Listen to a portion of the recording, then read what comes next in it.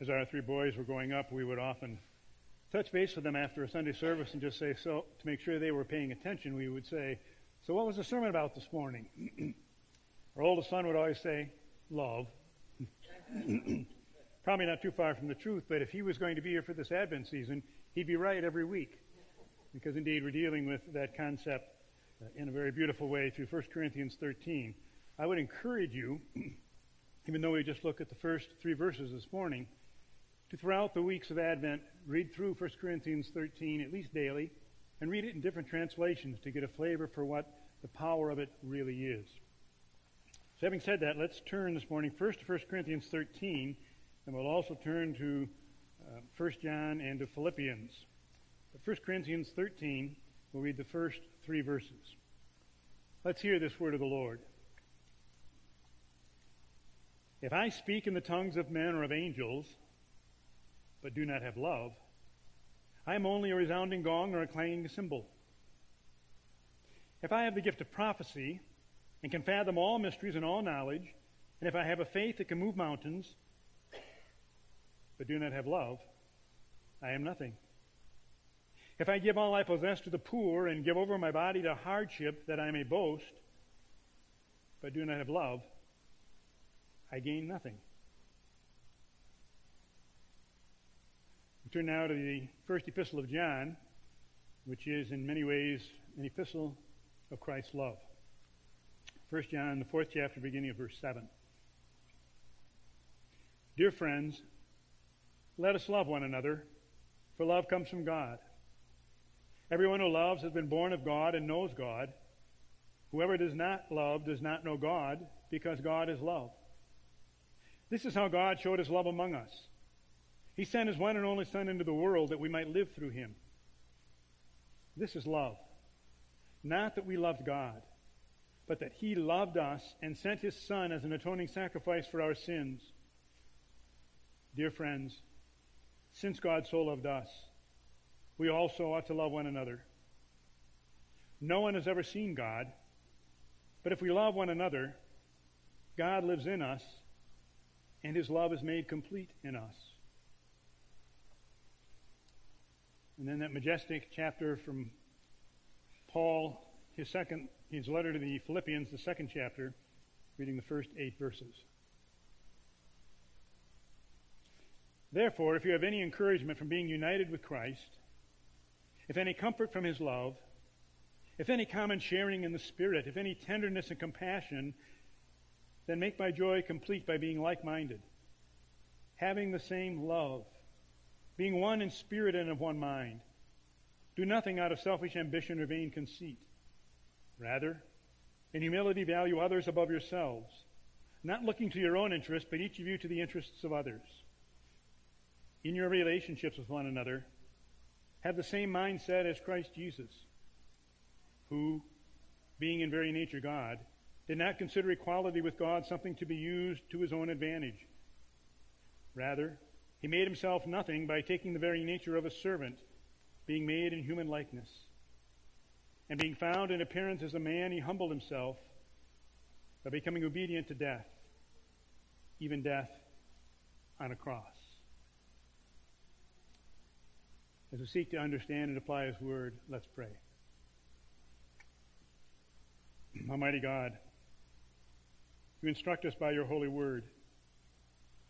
We urge you to enlighten our minds and cleanse our hearts, that as we meditate on your word in these coming moments, we may rightly understand and heartily embrace what you reveal to us. Through your Holy Spirit, may our hearts prove to be good soil, so we will not only hear your word, but it will grow in us, so we will live according to your will. Accomplish your purpose now, we pray, through Jesus Christ our Lord. Amen.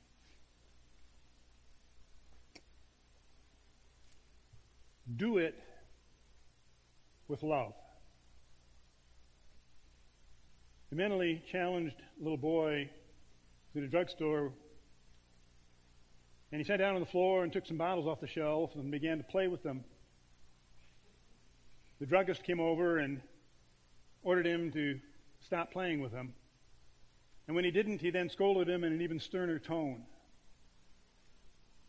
At about that time, his sister came over and put her arm around him and whispered something into his ear softly, and immediately he replaced the bottles on the shelf. She turned to the druggist and said, "You see, he doesn't understand when people talk to him like that. I just love it into him."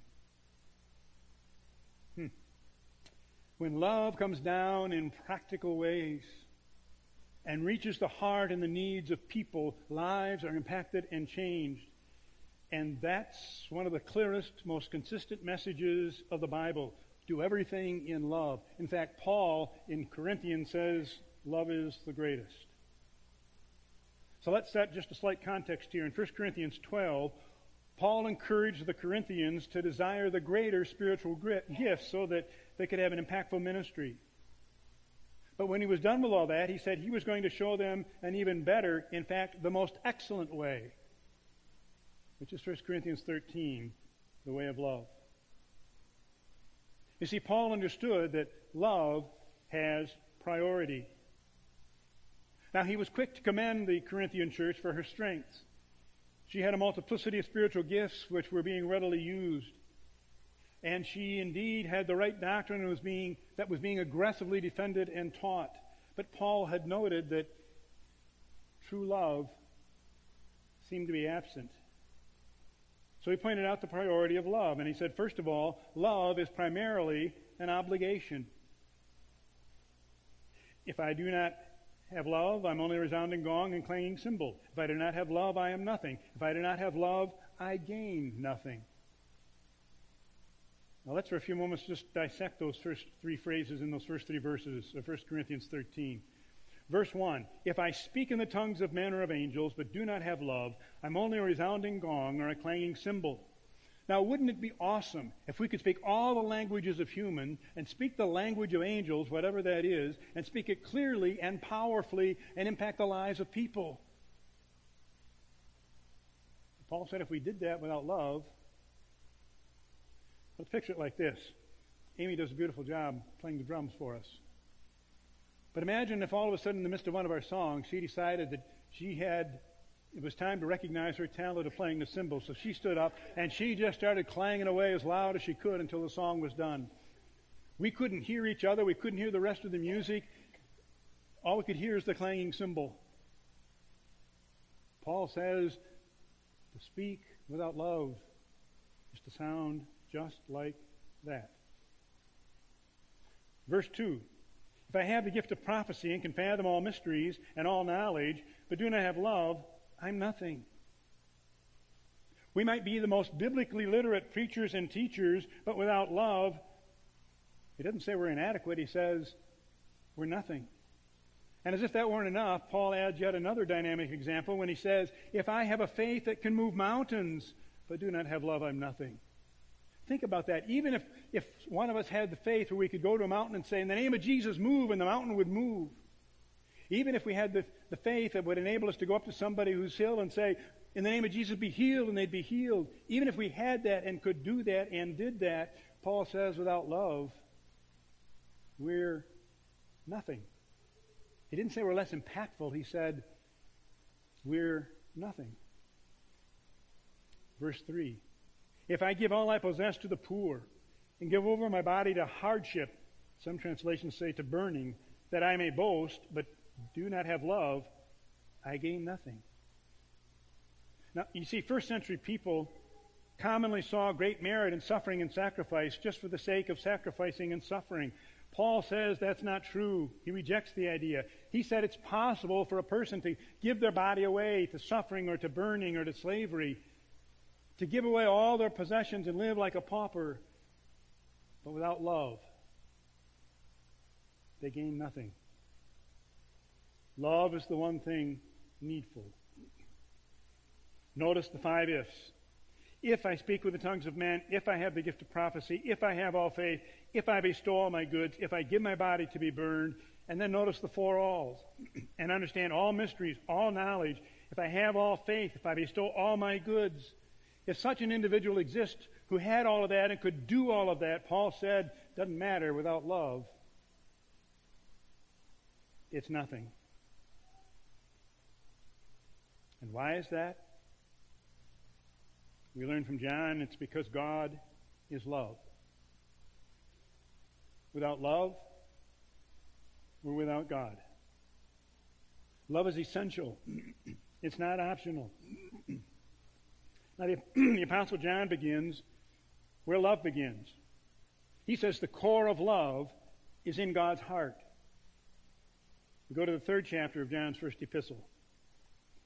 See what great love the Father has lavished on us. Literally it says, behold what manner of love the Father has lavished on us. And in the Greek language, what manner actually means of what country. Behold, of what country is the love the Father has lavished on us.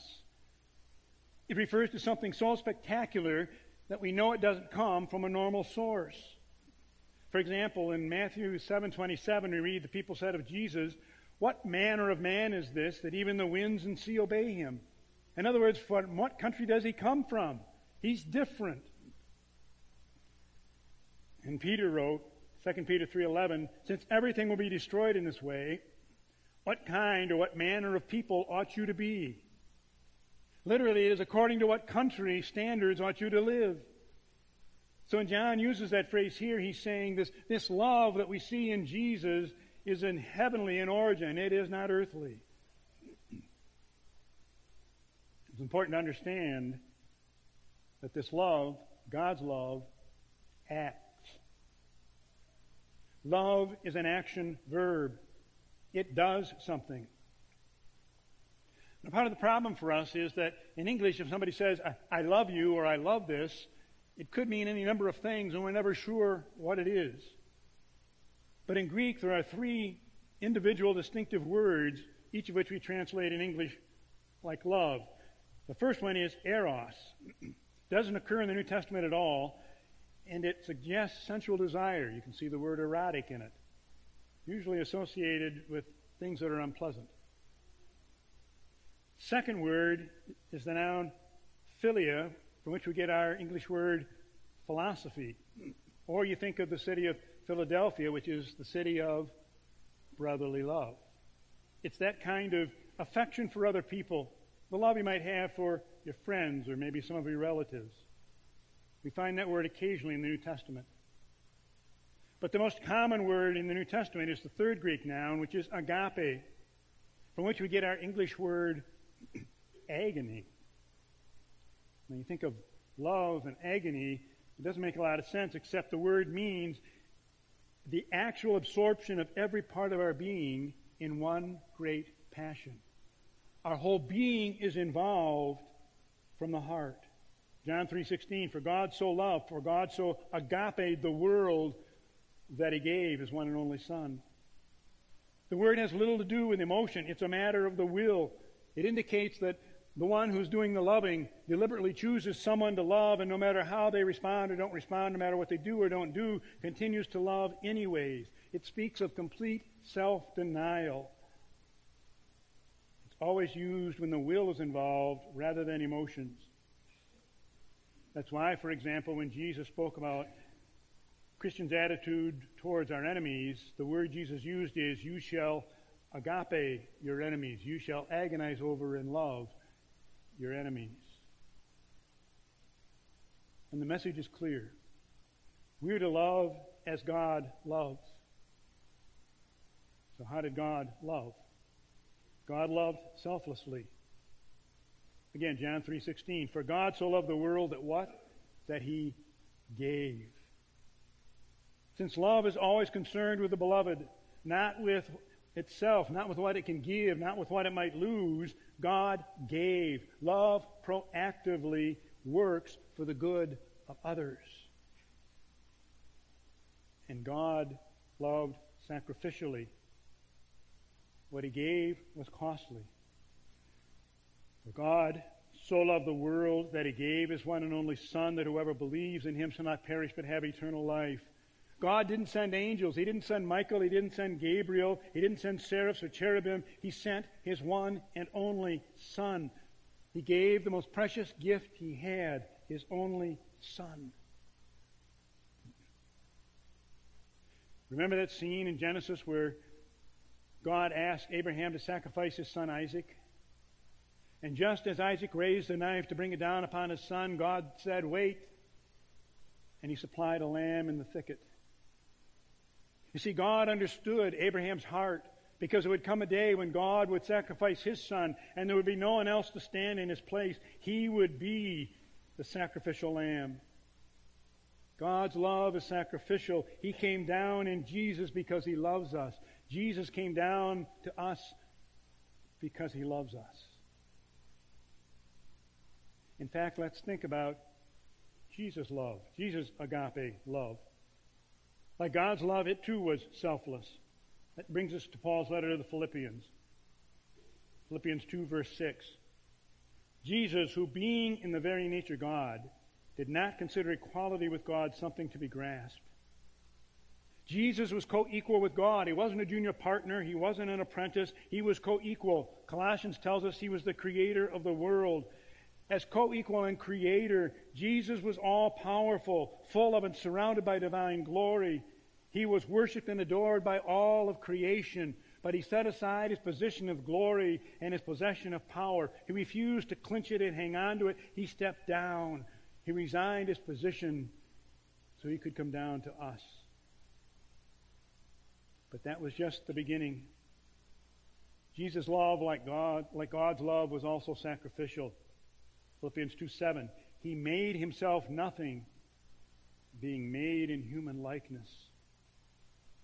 Jesus emptied himself of all divine trappings, all desire and personal ambition, and became human in our flesh. He was not born to a king in a palace, but as a baby in a manger. He was not born to a royal family, but to a carpenter. He was not born to a married couple, but to a virgin. Jesus even said of himself, Mark 10:45, the Son of Man came to give his life as a ransom for many. Yet still he wasn't finished. Paul says he stepped down even lower because he was servant-minded, taking the form of a servant. He voluntarily became a servant of that which he had created. He chose to be a servant of those whom he created and ruled. Luke 22:27, he said, I am among you as one who serves. And then, said Paul, Jesus took the lowest step of all. He became submissive unto death. And being found in appearance as a man, he humbled himself by becoming obedient to death, even death on a cross. He chose to die and allowed himself to be crucified as the lowest of criminals. He allowed himself to experience complete and total separation from God. And we say in the Apostles' Creed, he even descended into hell. Jesus went from being a full-fledged member of the Holy Trinity, seated in the heavens, to being a babe wrapped in swaddling clothes in a manger, to dying the lowliest of deaths. He reversed the world's values. He went from riches to rags. And he did it all for you, for me.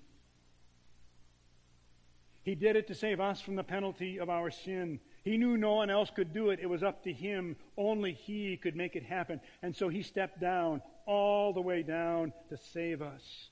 His love is complete self-denial, total self-sacrifice for the sake of others. And while we're grateful for Jesus' love, for Jesus coming down to save us, we can't forget our obligation and priority. Jesus did not request love. He required it. Jesus perfectly embodied his own summary of the law. You shall love the Lord your God with all your heart, soul, mind, and strength. This is the first and great commandment. And the second is like it. You shall love your neighbor as yourself. Love is a priority because it's an obligation. Pastor Kevin set the scene well last week when he was preparing us for communion, and he referred to that final night of Jesus with his disciples. Less than 24 hours before he was to be crucified, he led the disciples in the annual Passover celebration, but he surprised them by taking a towel and ritually washing their feet. Why did he do it? John 13, beginning in verse 15. I have set you an example that you should do what I have done for you. Very truly, I tell you, no servant is greater than his master, nor is a messenger greater than the one who sent him. Now that you know these things, you will be blessed if you do them. And later on in verse 35, a new command I give you, love one another. As I have loved you, so you so you must love one another. By this, everyone will know that you are my disciples, if you love one another. If there is no action, there is no love. Love is action taken on behalf of another because they are in need. 1 John 3:16. This is how we know what love is. Notice the action. Jesus Christ laid down his life for us. And then in the 4th chapter, this is love, not that we love God, but that he loved us, action, sent his Son as an atoning sacrifice for our sins.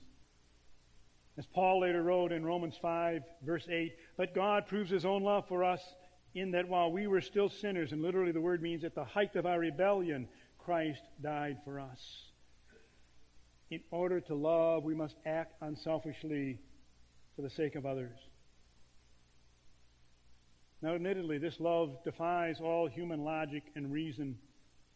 And we can only experience this love when we are grasped and seized by God's act of love in Jesus Christ on the cross, where he died for you and me. And though we will never love perfectly in this life, we can experience perfect love at the foot of the cross. And that love enables us to do what love obligates us to do. God's love has supernatural power. God's love flows through us. That's why Paul personifies love in this 13th chapter of Corinthians, which Pastor Kevin will unfold for us in the coming weeks. It is that agape love that is the power that enables us to endure, to believe, to protect, to be kind, to be forgiving. The very love power in God that moved him to come down to us, sinners though we are, with no demands for any return on his investment, is the love he places in us through his Spirit. Romans 5:5. For we know how dearly God loves us. How do we know? Because he has given us the Holy Spirit to fill our hearts with his love. We love only as we allow God to love us. And that's what makes love so necessary. It not only has priority, it has divine power. Truth is, Christians have no excuse for not loving. So why did Paul stress all this to the Corinthian church? Why is it important for us? Church in Corinth was a very typical church. She found it easier to be busy than to be loving. Good theology and faithful practice are no substitute for love. Religious works are no substitute for love. So here's the take-home for this morning. Am I so busy doing that I am not loving?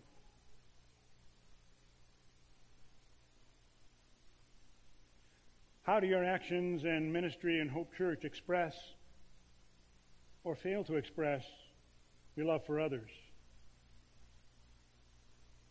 Do you teach or work with the children because the need was great for teachers, or because you love the students who need to be taught? Do you serve on consistory because you know it's tough to get people to serve, or do you do it because you count it an honor and a privilege to lovingly lead this flock of God here in this place? Do you share your musical talents in leading worship because you love to sing, or you love to play instruments, you love to be up front, or is it because you love the people of this church and you long for them to experience heartfelt worship? And what about when you get outside the walls of this church? Do you truly love as Jesus loved others and as Jesus loved you? Why do you do what you do? How do you do what you do? Are you great at demonstrating your giftedness, but poor at delivering Christ's love? Paul said that all that we do in life, love is priority. So do it all with love. If Paul were speaking today, I think he would say, you may have tremendous gifts and do tremendous things, but without the love of the Lord Jesus in your life, it's nothing. Your gifts, your abilities, your talents, your knowledge, your sacrifice, your faith, they're great and they're important. But the one thing that matters is Jesus Christ and His love, His passion in your heart. Is that what you have in your heart now? John stated it clearly, 1 John 3:17, if anyone has material possessions and sees his brother in need but has no pity on him, how can the love of God be in him? In other words, if our hearts are not touched by the needs of others, it's time to examine our relationship with Jesus. That phrase there, has no pity on him, literally is a Greek word, splanchnos. It sounds guttural, right? Well, it is. It refers to the gut. It says that God felt our sin splanchnos deep in the depths of His being. And so we are to feel the needs and the hurts of others splanchnos deep in the depths of our being. And make no mistake about it, this removes love from the feeling level to an act of the will. It's Jesus' agape love. As Reuben Welsh wrote, we have to move out of the level of liking and emotion and feeling and warmth to the level of the will, a posture, a stance, an attitude, a frame of mind, a life's direction towards others that's conditioned by our understanding of God's self-giving in Jesus. Did you catch that? A life's direction towards others. We are to be other-oriented. The need of the other person is primary, and we're to give ourselves away. That's truly impactful love. 1 John 4:12, as we read earlier. No one has ever seen God, but if we love one another, God lives in us, and His love is made complete in us. Did you catch that? We complete God's love. Did you notice, Kevin? I even put 3 exclamation points behind it. If you were here last week, you picked that one up. The Chush School in Brooklyn, New York, caters to learning disabled children. And one year at a fundraising dinner, a student's father delivered an unforgettable speech. After extolling and praising the school and its dedicated staff, he said, "Where is the perfection in my son Shea? Everything God does is done in perfection. But my child cannot understand things as other children do. My child cannot remember facts and figures as other children do. Where is God's perfection?" With the audience shocked but feeling his pain, he then said, "I believe that when God brings a child like this into the world, the perfection that He seeks is the way people react to this child." And he then shared the following experience he had with his son. One afternoon, he and Shea were walking past a park where some boys that they knew were playing baseball. Shea asked his dad, "Do you think they will let me play?" Shea's father was pretty sure they wouldn't, but he knew what it would mean to Shea, so he went and he asked one of the players if Shea could join them. After thinking for a moment, the boy agreed, and they let Shea play. Came time for him to bat. Shea didn't even know how to hold a bat, let alone how to hit, but he stood up to the plate, awkwardly holding the bat, and immediately the pitcher moved forward closer and lobbed the ball, but of course Shea swung and missed awkwardly. Then one of Shea's teammates came up and helped him hold the bat, and the pitcher moved even closer, and he lobbed the ball again, and they hit a weak grounder to the pitcher. Pitcher picked up the ball and threw it wildly over the head of the first baseman way out into right field. Shea had never run the bases before, so they had to say, "Shea, run to first." And so, eyes wide open, he ran down to first. And when he got to first, the right fielder picked up the ball, and he flung the ball way over the head of the third baseman. And so now the player said, Shea, run to second, run to second. And the runners who were on base ahead of him were deliriously crossing home plate. And he gets to second, and the opposing shortstop says, Shea, run to third. By the time he got to third, players on both teams were saying, Shea, run home. And Shea ran home across the plate, within his mind, a home run. After telling the story, his father said, that day, those 18 boys reached their level of God's perfection.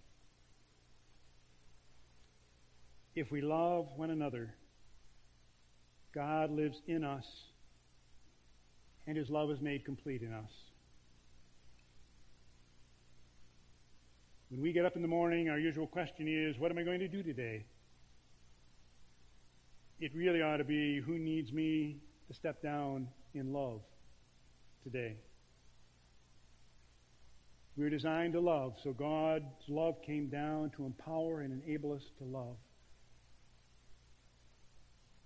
I invite you, I urge you this morning to let God love you right now so that you can stoop down to love.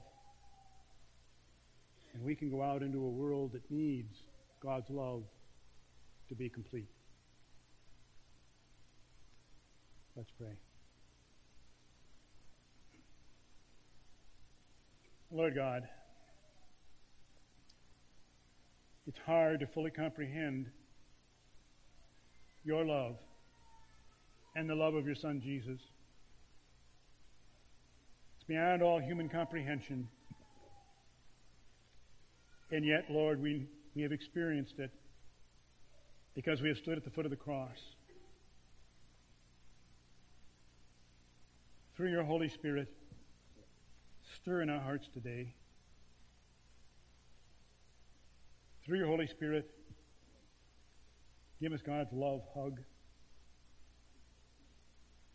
Remind us of who and whose we are, that no matter what, we are loved by you.